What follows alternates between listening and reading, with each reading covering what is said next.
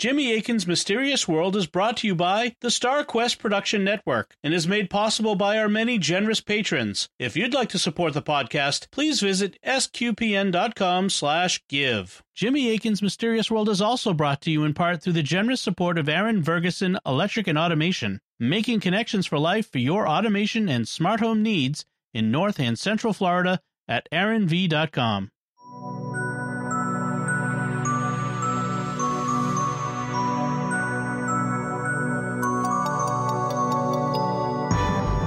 Listening to episode 110 of Jimmy Akin's Mysterious World, where we look at mysteries from the twin perspectives of faith and reason. In this episode, we're going to be listening to and answering some weird questions. I'm Dom Bettinelli, and joining me today is Jimmy Akin. Hi, Jimmy. Howdy, Dom. So, Jimmy, what are we doing this week? Well, it's a Fifth Friday, so we're going to be doing Fifth Friday Weird Questions. What follows is an episode from Catholic Answers Live, where Cy Kellett and I took on weird questions that people had sent in. This time, we're going to be talking about things like, did Jesus die to save extraterrestrials too? How many angels can dance on the head of a pin? There is an answer to that question. What was the apparition that appeared to St. Paul on the road to Damascus? Was it public or private revelation when Jesus appeared to him?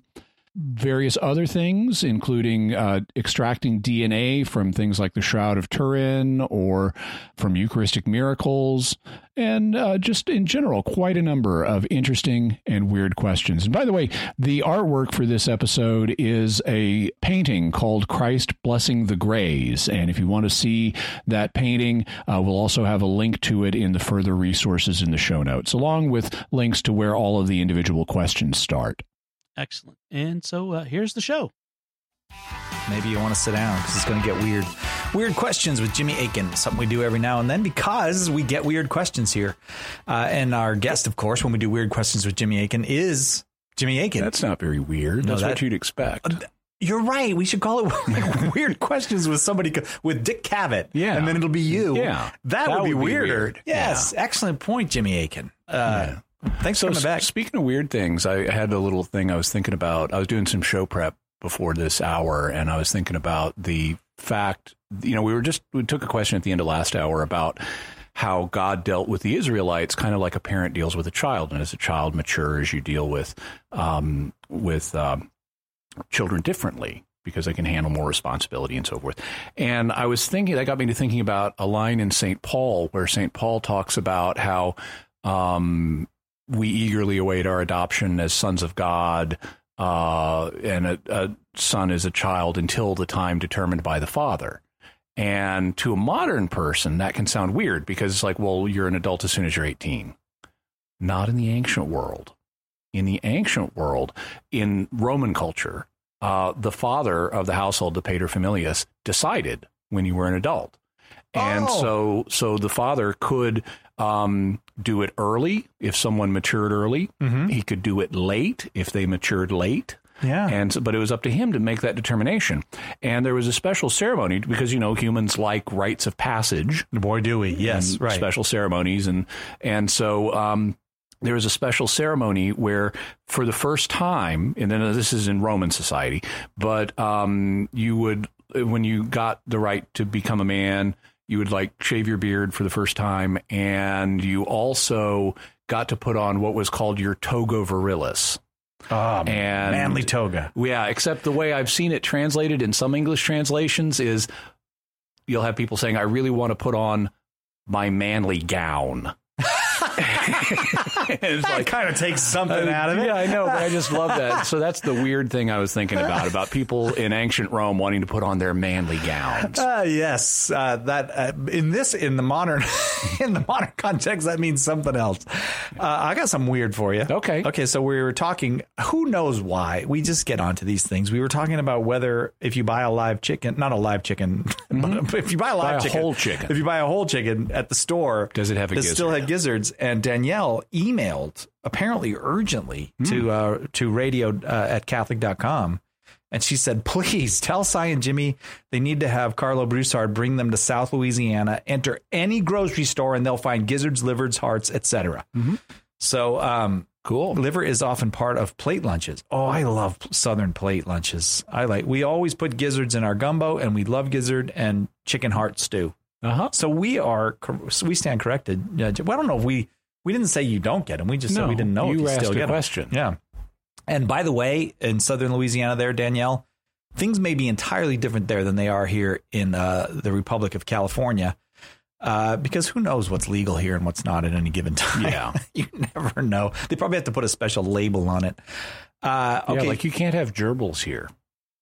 Is that really true? You can't have gerbils? Yeah, I looked into it because I had a gerbil as a kid and I liked having a gerbil and I thought about getting one as a pet, not in California.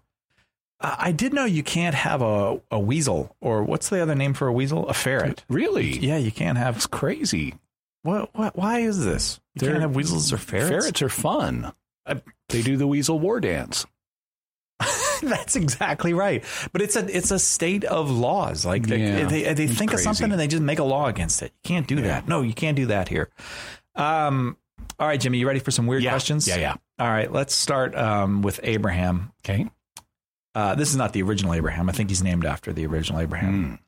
Is there anything in tradition or scripture, and he capitalized both of those, that points to a man as God's closest and favorite creature to the extent that there may be other life forms in existence superior to us in every way, except in our closeness to God's heart? What an interesting question. So in terms of material creation, we do have an indication that man is favored by God in a way that no other earthly creature is, because when you look at the days of creation in Genesis 1, you have God repeatedly declaring creation on what he's made to be good. But then when he makes man, he declares it very good. So that's an indication that that man is special in a way other earthly creatures aren't. The problem here is we're talking about the planet Earth. So we don't know. He could have other people on other planets that are special to him, too. In terms of could we be special to him in a way that other even superior creatures aren't? The answer to that would seem to be yes. Because the angels are superior to us. They're more powerful than we are. They are naturally immortal in a way we're not. They are smarter than we are. So the angels are superior to us, and we do read in Scripture that we're made lower than the angels. Nevertheless, God chose to become incarnate as one of us and to redeem us from sin. Whereas the book of Jude points out, he did not stoop to pick up angels when they fell. And so that suggests humans are favored in a way that angels are not, even though angels are superior to us in several respects. So you put those together, those two things together, and I couldn't rule out that there are aliens out there who are superior to us, and we might still have a specially favored relationship with God. We'll have to wait till we meet such aliens to figure that out. All right, Abraham. Thank you very, very much for that question. I wonder if aliens would look like us. I think they would look pretty much like us. Some of them might. The body form we have is one that is successful for intelligent creatures. You need good eyes. And a manipulator ability like the opposable thumb, and also something like a tongue to be able to, like our tongue, to be able to communicate effectively through language. Now, there are other ways of doing this, but this is a successful body form. It could be similar to, it could be used by other intelligent creatures in the universe, but they also could look really different from us. I guess so. I hope they're not blobs if we do meet them. Well, what you got against blobs? I don't know. I just seems weird talking to a blob. No, I think we should think about this blob prejudice. I definitely have speciesism. Yeah, that's what I meant. Mitch asks, how did they keep time in the New Testament times? Well, they did it in a variety, and 6-8, yeah. They did it in a variety of different ways. Obviously, it depends on the time scale you're measuring. In terms of the day, they use the same system that we do. Is this, when does the sun come up and when does it go down and stuff? So they would measure days that way. They would also divide the days into different units like hours, or in the nighttime watches. And these units could sometimes be determined, what time it was during the day could sometimes be determined either by the position of the sun in the sky or by like a sundial. Mm-hmm. The water clock, I believe, had been invented by this time, but it wasn't yet reliable. Mm-hmm. I know candles were used later on, because you could tell how, if you know this standardized candle, how long it's going to burn. But I don't know for a fact that those were used in the first century. At nighttime, you would determine things by the position of the moon and the stars. And the moon is also how they determine the months in Israel. Their month began every new moon, mm-hmm. and they had a special procedure that we still have the laws for. At Jerusalem, at the beginning of every month, you would have these guys who had sharp eyesight, and they would come and testify to the priests that we just saw the new moon, and then the priests would issue a declaration, and so everyone who was connected with Jerusalem, now this didn't apply to distant Jewish colonies like Alexandria, right, but everyone in the Jerusalem area would say, okay, it's now this month. Yeah. And they had special procedures because the new moon was ritually important. It was, in fact, it was one of the Jewish festivals, was the new moon festival. And so because of its ritual importance, they had these tests that they would use to examine the witnesses. So like if you didn't have just one witness, you had to have multiple witnesses say we saw the new moon. Wow. And there were certain restrictions on who could serve as a witness. And then they would have these examination questions like, okay, you saw the new moon. Which way did the curve go? Because it's always the same way when the moon is waxing rather than waning. Oh. And if he says the wrong direction, then you kill him. Discount his testimony. Oh, okay. I thought we were going to kill him. Yeah. Okay. So that's how they would determine the months. And then the annual cycles were determined partly by the arrival of the crops, also by the position of the stars. In fact, in Egypt, where they have basically three seasons, inundation, emergence, and summer. The inundation season is when the Nile rises and then fertilizes the Nile Valley so they can plant their crops. Emergence is when the water recedes, so the land reappears, and then summer is when it's dry. The flooding of the Nile annually occurs right after the appearance of the star Sirius. Over the horizon. Right. And so they'd watch for Sirius and know inundation's about to happen. And that was effectively one of their New Year's. What an interesting question. Thank you very, very much for that question, Mitch. Now we know how they kept time in the New Testament times. Speaking of New Testament times, I wonder what the early church was like. Well, here's someone who can answer that question for us, Cy. I want to follow up real quick on Jimmy's discussion of time here. So the laborers in the vineyard, mm-hmm. in our Lord's parable there's a few who just, at the end, they work a couple hours at the end of the day. Yeah. But of course, in our translation, hours may mean something different here than 60 minutes. It means approximately the same thing, but they didn't. The watches of the night were longer than an hour, but the daytime hours were meant to be what we would think of as an hour. But in practice, it varied because if you divide the daytime into 12 units, then how long those units are will depend on how close you are to the winter solstice versus the summer solstice, right, because the daytime changes length. Right. Yeah. Excellent question, Chris Check. Fascinating. Catholic answers. But okay, so look, if you got to wait for people to say new moon to get a new month, mm-hmm. how do you know which day the rent is due on? Like, do you think that they didn't pay rent? Like, they must have been rent, right? Or no? Maybe that was invented later. No, they did have rent, and I know they had rent in the Roman world. I'm sure they had it in the Jewish world too. If there was currency, it was rent. It would depend. It would depend on what you had agreed with your landlord.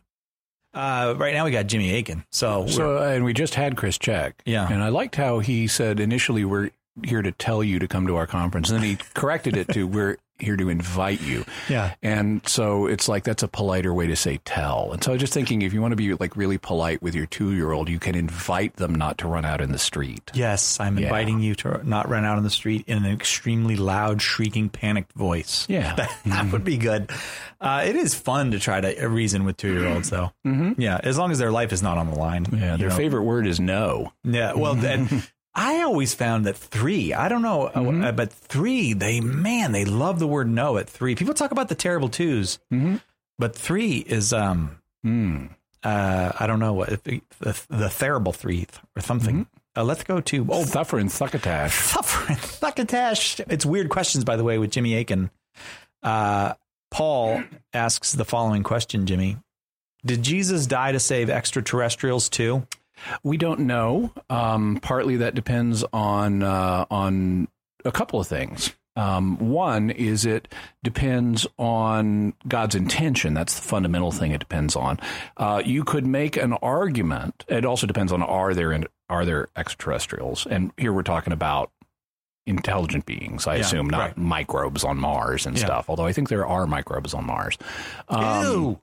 Yeah, I think it's a germy planet. That's gross.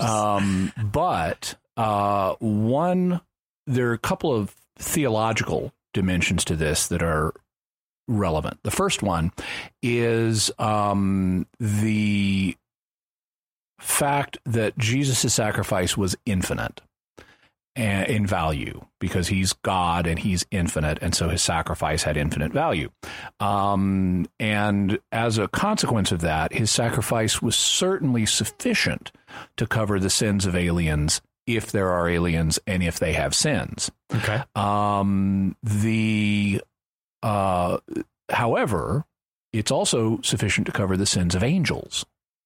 Mm-hmm. But it doesn't apply to angels. As we mentioned, Jude says God didn't stoop to pick up angels when they fell. Now, if you look in the Catechism has a theological explanation for why it doesn't apply to angels. It says that it's not because the mercy of God is limited. It's because the way angels' consciousness works, they made their decision all at once at the beginning of their existence, and they don't change after that. Right. Whereas we have a period over the course of our earthly life where we can go back and forth. And then whatever our final answer is becomes fixed at the point of our death. We won't change our minds after that. We'll either be friends with God and we'll like that, or we'll not be friends with God, and that's our choice too. We won't repent though and say, well, I want to be his friend now. Yeah. So there's certainly enough value in Christ's sacrifice to cover all angels, but it may or may not apply to them, depending, among other things, on God's intent and on how their minds work. Extraterrestrials. Yeah. I would suspect that because they're likely to be changeable like we are in their decisions, at least during their physical lives, I would suspect that the thing that prevents it from being effective for angels would not prevent it from being effective for them. However, that still leaves us with the question of God's intent. Also, even if God intended to have Christ's sacrifice here on earth be sufficient for them and applicable to them, that doesn't mean he didn't also incarnate on their planet and maybe die for them there too, as a demonstration of his love for them. Because the cross wasn't the only time Jesus suffered in his life. Jesus suffered many times during his life. Right. And all of those instances of Jesus suffering have a certain redemptive aspect to them. And so if Jesus, even though he only died once here on earth, I can't rule out that God didn't choose to also have him die elsewhere as a demonstration of his redemptive love for others. I'm not saying he did. No, I'm just saying I can't rule it out. All right. Thank you very much, Paul, for that question. Again, it's a weird question. Oh, one last little dimension of that. Yeah. Some people will interpret Jesus's death as having a relationship not just with mankind, but the entire cosmos, the entire physical world. And if that's the case, that would be an additional argument for his death having some relevance to extraterrestrials. I gotcha. Up next is a question from William. I have seen this question before, William. How many angels can dance on the head of a pin? As many as God wants. That's the simple answer. The reason for that is because angels do not natively occupy space.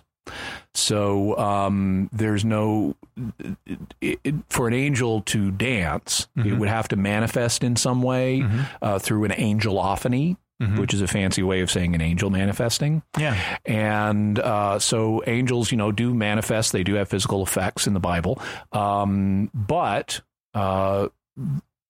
however many God wants would be able to do it, because that physical manifestation, number one, could be small. There's no limit to how small it could be. Maybe the Planck length would limit how small an angel's physical manifestation could be. But even then, that wouldn't determine the number of angels, because it's only the electromagnetic force of the universe that prevents two objects from existing in the same space at the same time. It's not gravity. It's the fact that the outer shells of atoms are made of electrons and they repel each other. And so that's keeping things apart. But angels could overlap with each other. Their manifestations might not be electromagnetic. William, thanks for asking that question. It's Weird Questions with Jimmy Akin. We got a whole bunch. Some of them get a little weirder. We'll be right back with more Weird Questions with Jimmy Akin on Catholic Answers Live right after this. Jimmy Akin's Mysterious World is also brought to you in part through the generous support of Aaron Ferguson Electric and Automation, making connections for life for your automation and smart home needs in North and Central Florida at aaronv.com. Catholic Answers Live.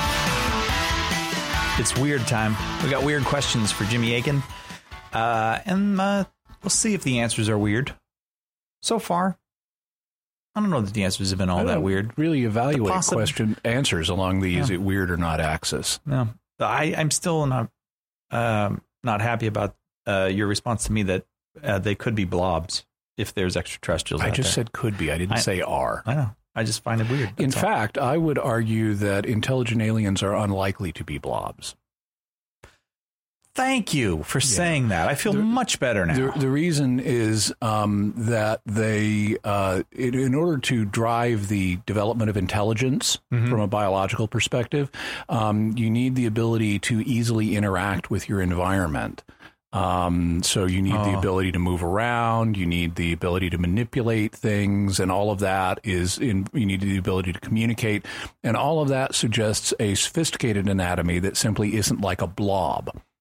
However, they could be like Shoggoths and be blobs that have the ability to form temporary appendages, enabling them to interact with their environment and communicate and things like that. I didn't think you could make it creepier. I didn't think it could get creepier, but Seamus asks this, Jimmy.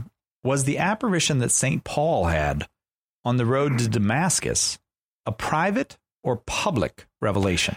Depends on how you're going to define your terms. Private and public revelation are theological terms. They don't come from the Bible, and so they really mean what theologians use them to mean. And there's some dissatisfaction with the term private revelation because it's kind of ambiguous. I know I've seen in Fischischella's Dictionary of Fundamental Theology, in his entry on I think it's by René Latourelle. In the entry on private revelation, there's like a proposed alternative. It's something like a special revelation or something like that. But if one of the things you find, and it's kind of interesting, now the Bible is all public revelation, but that doesn't mean the Bible can't record instances of private revelation. It just means when it does so, these are true. And so you will find theologians like René Latourelle and Avery Dulles. He talks about this in his book on Revelation, at least he mentions it briefly, that the Bible does seem to contain incidents of private revelation. It does talk about them. And so unless you say everything that the Bible mentions has to be a public revelation by definition, then it would look like, no, what happened with St. Paul here has a private aspect to it. Jesus appeared to Paul, not to people in general. And in fact, the people who were with Paul only had a partial experience of what Paul was experiencing. They could hear a voice but not understand it. They could see a light, but they didn't see Jesus himself. So they had a partial experience of it, but this was really meant for Paul. And although Paul later disclosed certain things about what Jesus said to him, we don't know everything he said. He might have said additional things. He might have had additional insights, all supernaturally, all in an instant, that couldn't even be expressed in words necessarily. Yeah. And so I would say, based on a natural use of the term, that this would count as a private revelation because it had this private dimension to it. But the fact of this private revelation is guaranteed in public revelation, which also contains some details about the private revelation. Okay, so the public revelation is the book of Acts. Yeah, in the Bible. Right. The rest of the Bible is public revelation. Yeah, I gotcha. Okay. Seamus, thank you very much for that question. Stephen asks this: do the promises of Jesus's return and other associated events give us ancillary assurance that the human race will not first be totally wiped out by some other disaster, such as a planet-killing asteroid or biological superweapon? Yeah, I've actually thought about this since my childhood, and I think the answer is yes. The fact that Jesus is going to return before the end of the human race means the human race will not be entirely extinguished by any future disaster prior to the second coming. However, that doesn't mean large chunks of the human race will not be extinguished by a nuclear war or a quantum black hole or a strangelet impact or the any list number can of stop other now. Okay, or a virus. Okay. I mean, I didn't even know that there was such a thing as a quantum black hole, and now I'm nervous about it. Thanks. Well, you really shouldn't need to worry about it because they're so small they can't really suck up much mass. It would be improbable for one of them to grow large enough to actually threaten the Earth. That's what I was hoping. But on the other hand, a strangelet, if you have even a little bit of strange matter, we're in big trouble. But so lots of people could die, but not all. And so there is some reassurance in that. Not everybody will be dead at the time of the second coming. This did happen in human history once, right? That the human race was devastated. At least once, and possibly more than once. Those are what are referred to as population bottlenecks. Yeah. And we have genetic evidence. Now, some people will look at Noah's Ark and say, oh, population bottleneck. Yeah. But it may not have been a universal flood. Oh, and also we're in an area of Genesis where there's a high level of symbolism being used. So, you have to be a little careful here because history is not being written the same way according to the same conventions that are used later on in the Bible. But we have evidence from human DNA that indicates that the human race at one time had gotten down to just a few thousand people, like 10 or 20,000, and that was all. And everyone who's alive today is descended from them. That's a close call. Stephen, thanks very much. Very, very interesting question. Oh, another. This is Steve, not Stephen. Can a priest give himself confession? If a priest lives in an extremely remote location, far from any other priest, and he commits a mortal sin, does he get an exception to the prohibition to receive the Eucharist since he must receive as part of the Mass? Or can we stop working on the document? I'm trying to read it. Yeah, I don't. The document's being edited as I'm reading it. Or does he have a special means to temporarily give himself confession? So Stephen is right, or Steve, whichever it is right, that a priest is absolutely required to receive communion at Mass. He is not to celebrate Mass if he's not going to receive communion. So that does result in there being situations like this. I know, for example, St. Damien de Veuster, of Molokai. Right. He's here at this leper colony in this remote Hawaiian island. He doesn't get a chance to hang out with other priests very much. And so there was one incident in his life where he needed to go to confession and there's another priest, but he's sailing away on a boat. And so you have St. Damien shouting his confession to the departing priest in a language that the other people don't speak. Oh, yeah. And at least that's the story. But there actually are provisions for this. Yeah. So, and they don't just apply to priests. A person, the fundamental condition for receiving communion is you need to be in a state of grace. And so if you haven't been able to go to sacramental confession, which is the ordinary way of returning to a state of grace, you can also return to a state of grace through making an act of perfect contrition, which reconciles you with God even before you have the opportunity to go to confession. And so what happens is, in the case of a priest who needs to celebrate Mass but can't go to confession first, he needs to make an act of perfect contrition with, the intent to go to confession as soon as it's reasonable. And that will enable him to go ahead and celebrate Mass. Same thing applies to us. Now, we're not required to receive communion at Mass. Yeah. Which is something a lot of people don't seem to realize. You don't have to receive communion at Mass. You don't have to receive communion to fulfill your Sunday obligation. You're totally, you need to receive once a year, but you don't have to receive every time you go to Mass. So we don't need to go to Mass as an excuse enabling us to do this. But if there's some grave necessity, like danger of death or something else, then that option is available to us as well. We can go ahead and make an act of perfect contrition with the intent of going to confession as soon as it's reasonably possible, and go ahead and receive, because there's a grave necessity to do so in this case. All right. Steve, thanks for that. I had an image in my mind of Father Damien making his confession while everyone else is listening. Like, I stole that guy's soup. And then that guy over there, I just can't stand him. Oh, sorry, everybody. Okay, we'll take a quick break. We'll be right back with more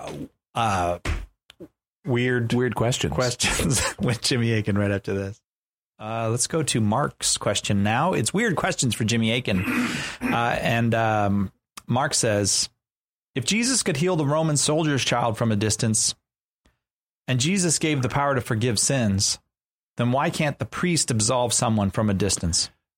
So there are two possible answers to this. One is because it's impossible for him to do so, that the sacraments intrinsically require personal presence, or at least that this sacrament intrinsically requires personal presence.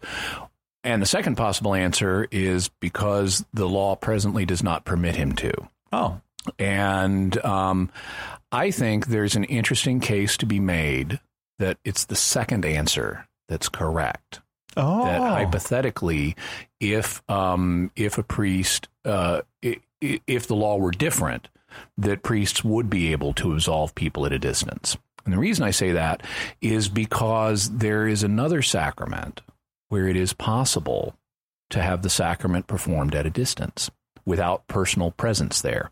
And that sacrament is matrimony. Mm-hmm.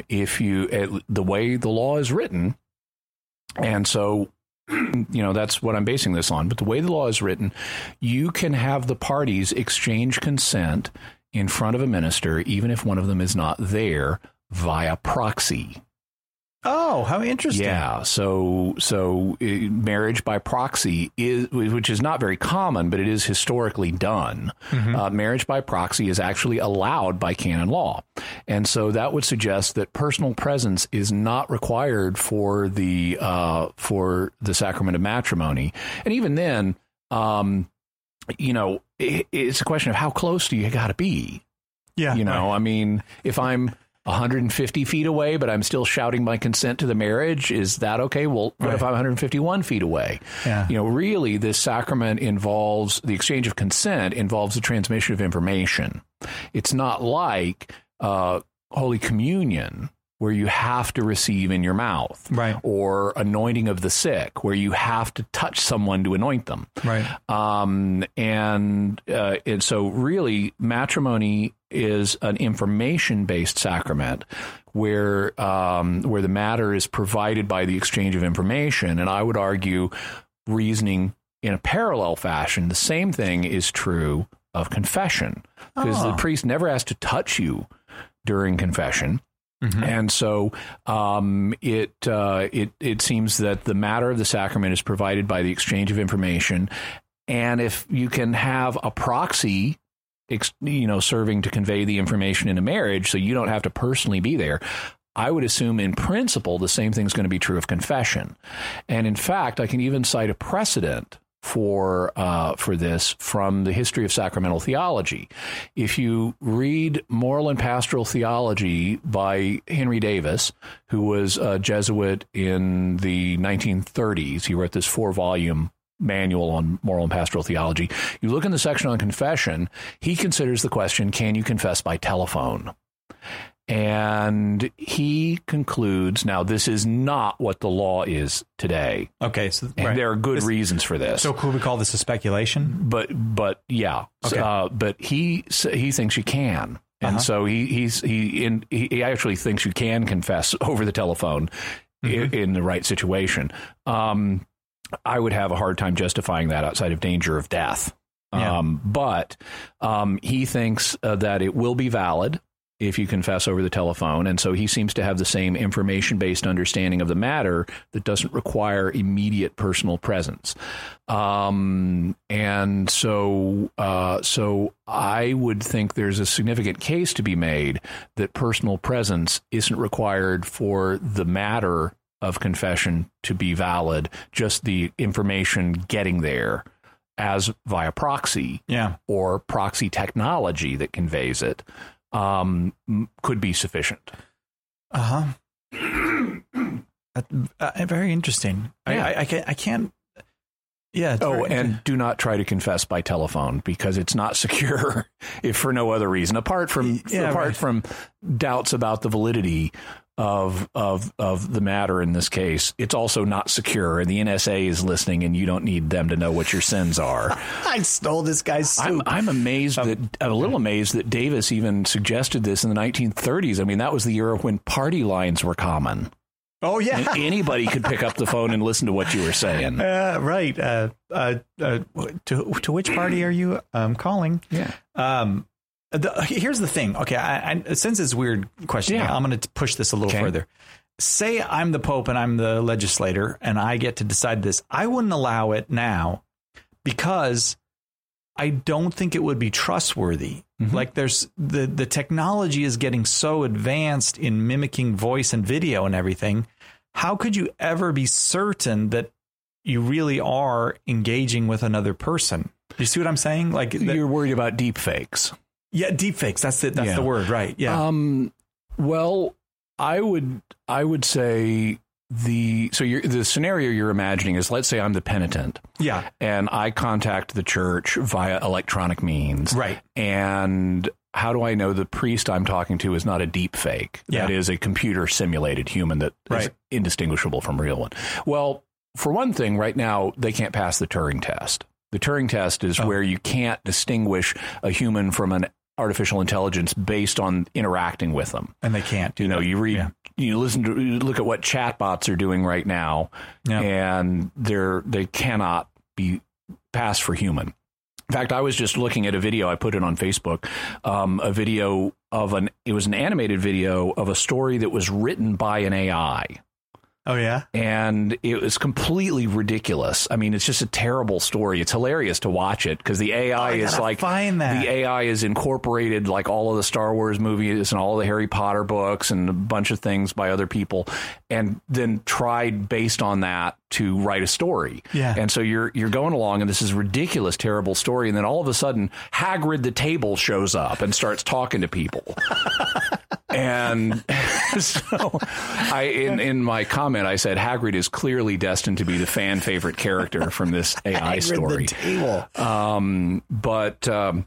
So right now we do have confidence that the person we're talking to, if they are showing human interactions, that they're a real human being. It's also unlikely that why would someone want to deep fake you in confession? Yeah, that's true. Also, unless they wanted to get my confession, they could. But here's the thing: by the time AI is good enough to pass the Turing test, we're going to have the ability to make androids that are indistinguishable from human beings. Oh, yeah. So how do you know, if you go to a physical confessional, how do you know that you're not dealing with an android priest who's there to tape your confession? I hate android priests. Yeah. I'm sorry. I probably shouldn't use such strong language, but okay, I'm with you. Yeah. So that problem will be solved when we get to it. Don asks this. Why do we Come on, Cyril. Don asks, why do we genuflect on the right knee, not the left? It's a combination of two things. The fundamental answer is it's a matter of custom, but the reason for the custom is because most human beings are right-handed, and that results in right-hand dominance being socially preferred. And so when we transfer that to kneeling, under the influence of right-handed social dominance, that leads us to want to reserve the right knee for the most important sign of reverence and use the left knee for a lesser sign of reverence. So when we genuflect, we go down on the right knee because we're genuflecting to God, the most important person or set persons there are, and we reserve the left knee for like genuflecting to a head of state or something like the Queen of England. You're going to use your left knee. And because they're not as important as God. And so it's the desire to distinguish the reverence we show to God from the reverence we could show to another human being. And under the fact that most people are right-handed, we apply that to our knees. Although the fact your right hand may be dominant doesn't imply which leggedness you have. I have really, Jimmy? Yeah, I am dominantly right-handed, although I'm somewhat ambidextrous. I use my left hand for some things, but I know I'm left-footed. Yeah, and not just because I'm Catholic. The reason I know that, the reason people get that reference, it's an English slur for Catholic. Yeah, left footer. The idea there is you use your wrong foot when your left foot instead of your right foot when pushing down a shovel, and that's the stupid way to do it. But I was first identified as a left footer by my old chiropractor who looked at the wear patterns on my boot and said, you're a left footer. And I had never known that. But some years ago, after he told me that, I was out in the parking lot here behind the Catholic Answers building, and I encountered a baby rattlesnake, and it was rattling at me. And my first thought was, there are women in this building who are wearing sandals. And my second thought was, what do you know? I am left-footed. As you stomped on the baby rattlesnake. I just stomped on the baby rattlesnake with my boot. And then my third thought was, I just enacted my own personal version of Genesis 3:15 in the Proto-Evangelium. Right, yes. You smited him. Yeah, you struck at his head. Yes. And he was striking at my heel, I'm sure, at the same time, but I had a boot on, so I won. Karen wants to know this, Jimmy. Is it possible to determine Jesus' DNA from the shroud, from the holy face of Manopello, or from Eucharistic miracles? So the church doesn't have a teaching in this area. And specifically, the church doesn't have a teaching about the authenticity of the shroud or the associated artifacts. This is in a different category than the than Eucharistic miracles. But the fundamental answer is going to be the same. If these things are genuinely either in the case of the shroud, the burial cloth of Christ, or the cloth that was put over his face, or if this is a genuine manifestation of his physical body, as opposed to a miracle that conveys that appearance, but isn't identically the same thing. Yeah. In all detail, then his human DNA would be present. And if it survived and is in sufficient quantity to be recoverable and testable, then hypothetically you could do that. In fact, I know there have been studies done on the blood on the shroud, not DNA level studies because we didn't have the technology to do DNA then, but blood typing studies, and they could identify the blood type, and it was a fairly rare one.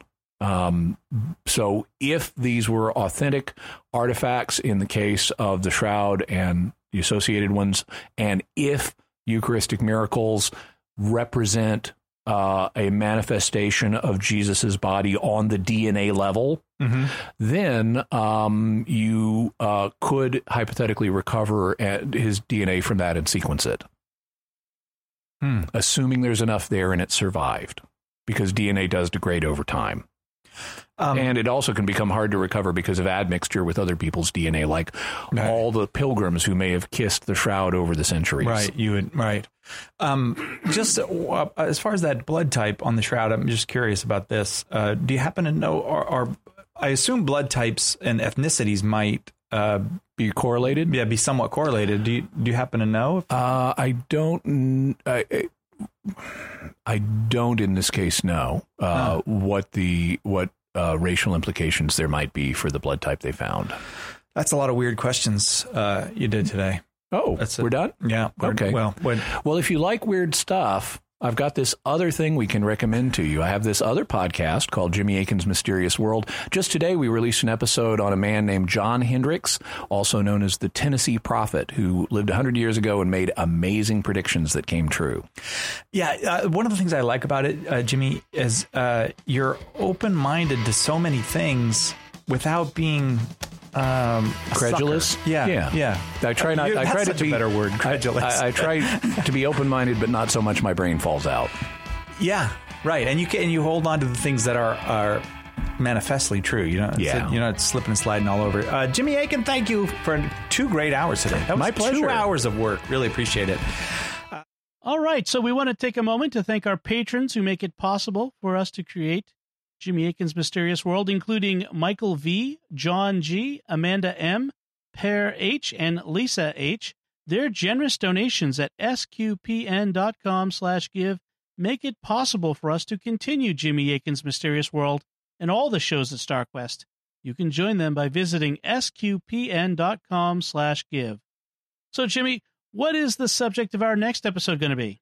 On Monday, we're going to be releasing our next Patrons Question show. We recorded it a while back and gave them early exclusive access. Now we're going to let everybody hear it. But on the Patrons Question show, we reward our patrons by answering their questions. Then next Friday, we'll be looking at another mystery. Excellent. Folks, we love to hear your feedback, to respond to it as well. So send us your feedback by visiting sqpn.com or the Jimmy Akin's Mysterious World Facebook page. Send us an email to mysterious@sqpn.com or send a tweet to @MYS_world with the hashtag of mysterious feedback. Until next time, Jimmy Akin, thank you for exploring with us our mysterious world. Thanks, Dom. And once again, I'm Dom Bettinelli. Thank you for listening to Jimmy Akin's Mysterious World on StarQuest.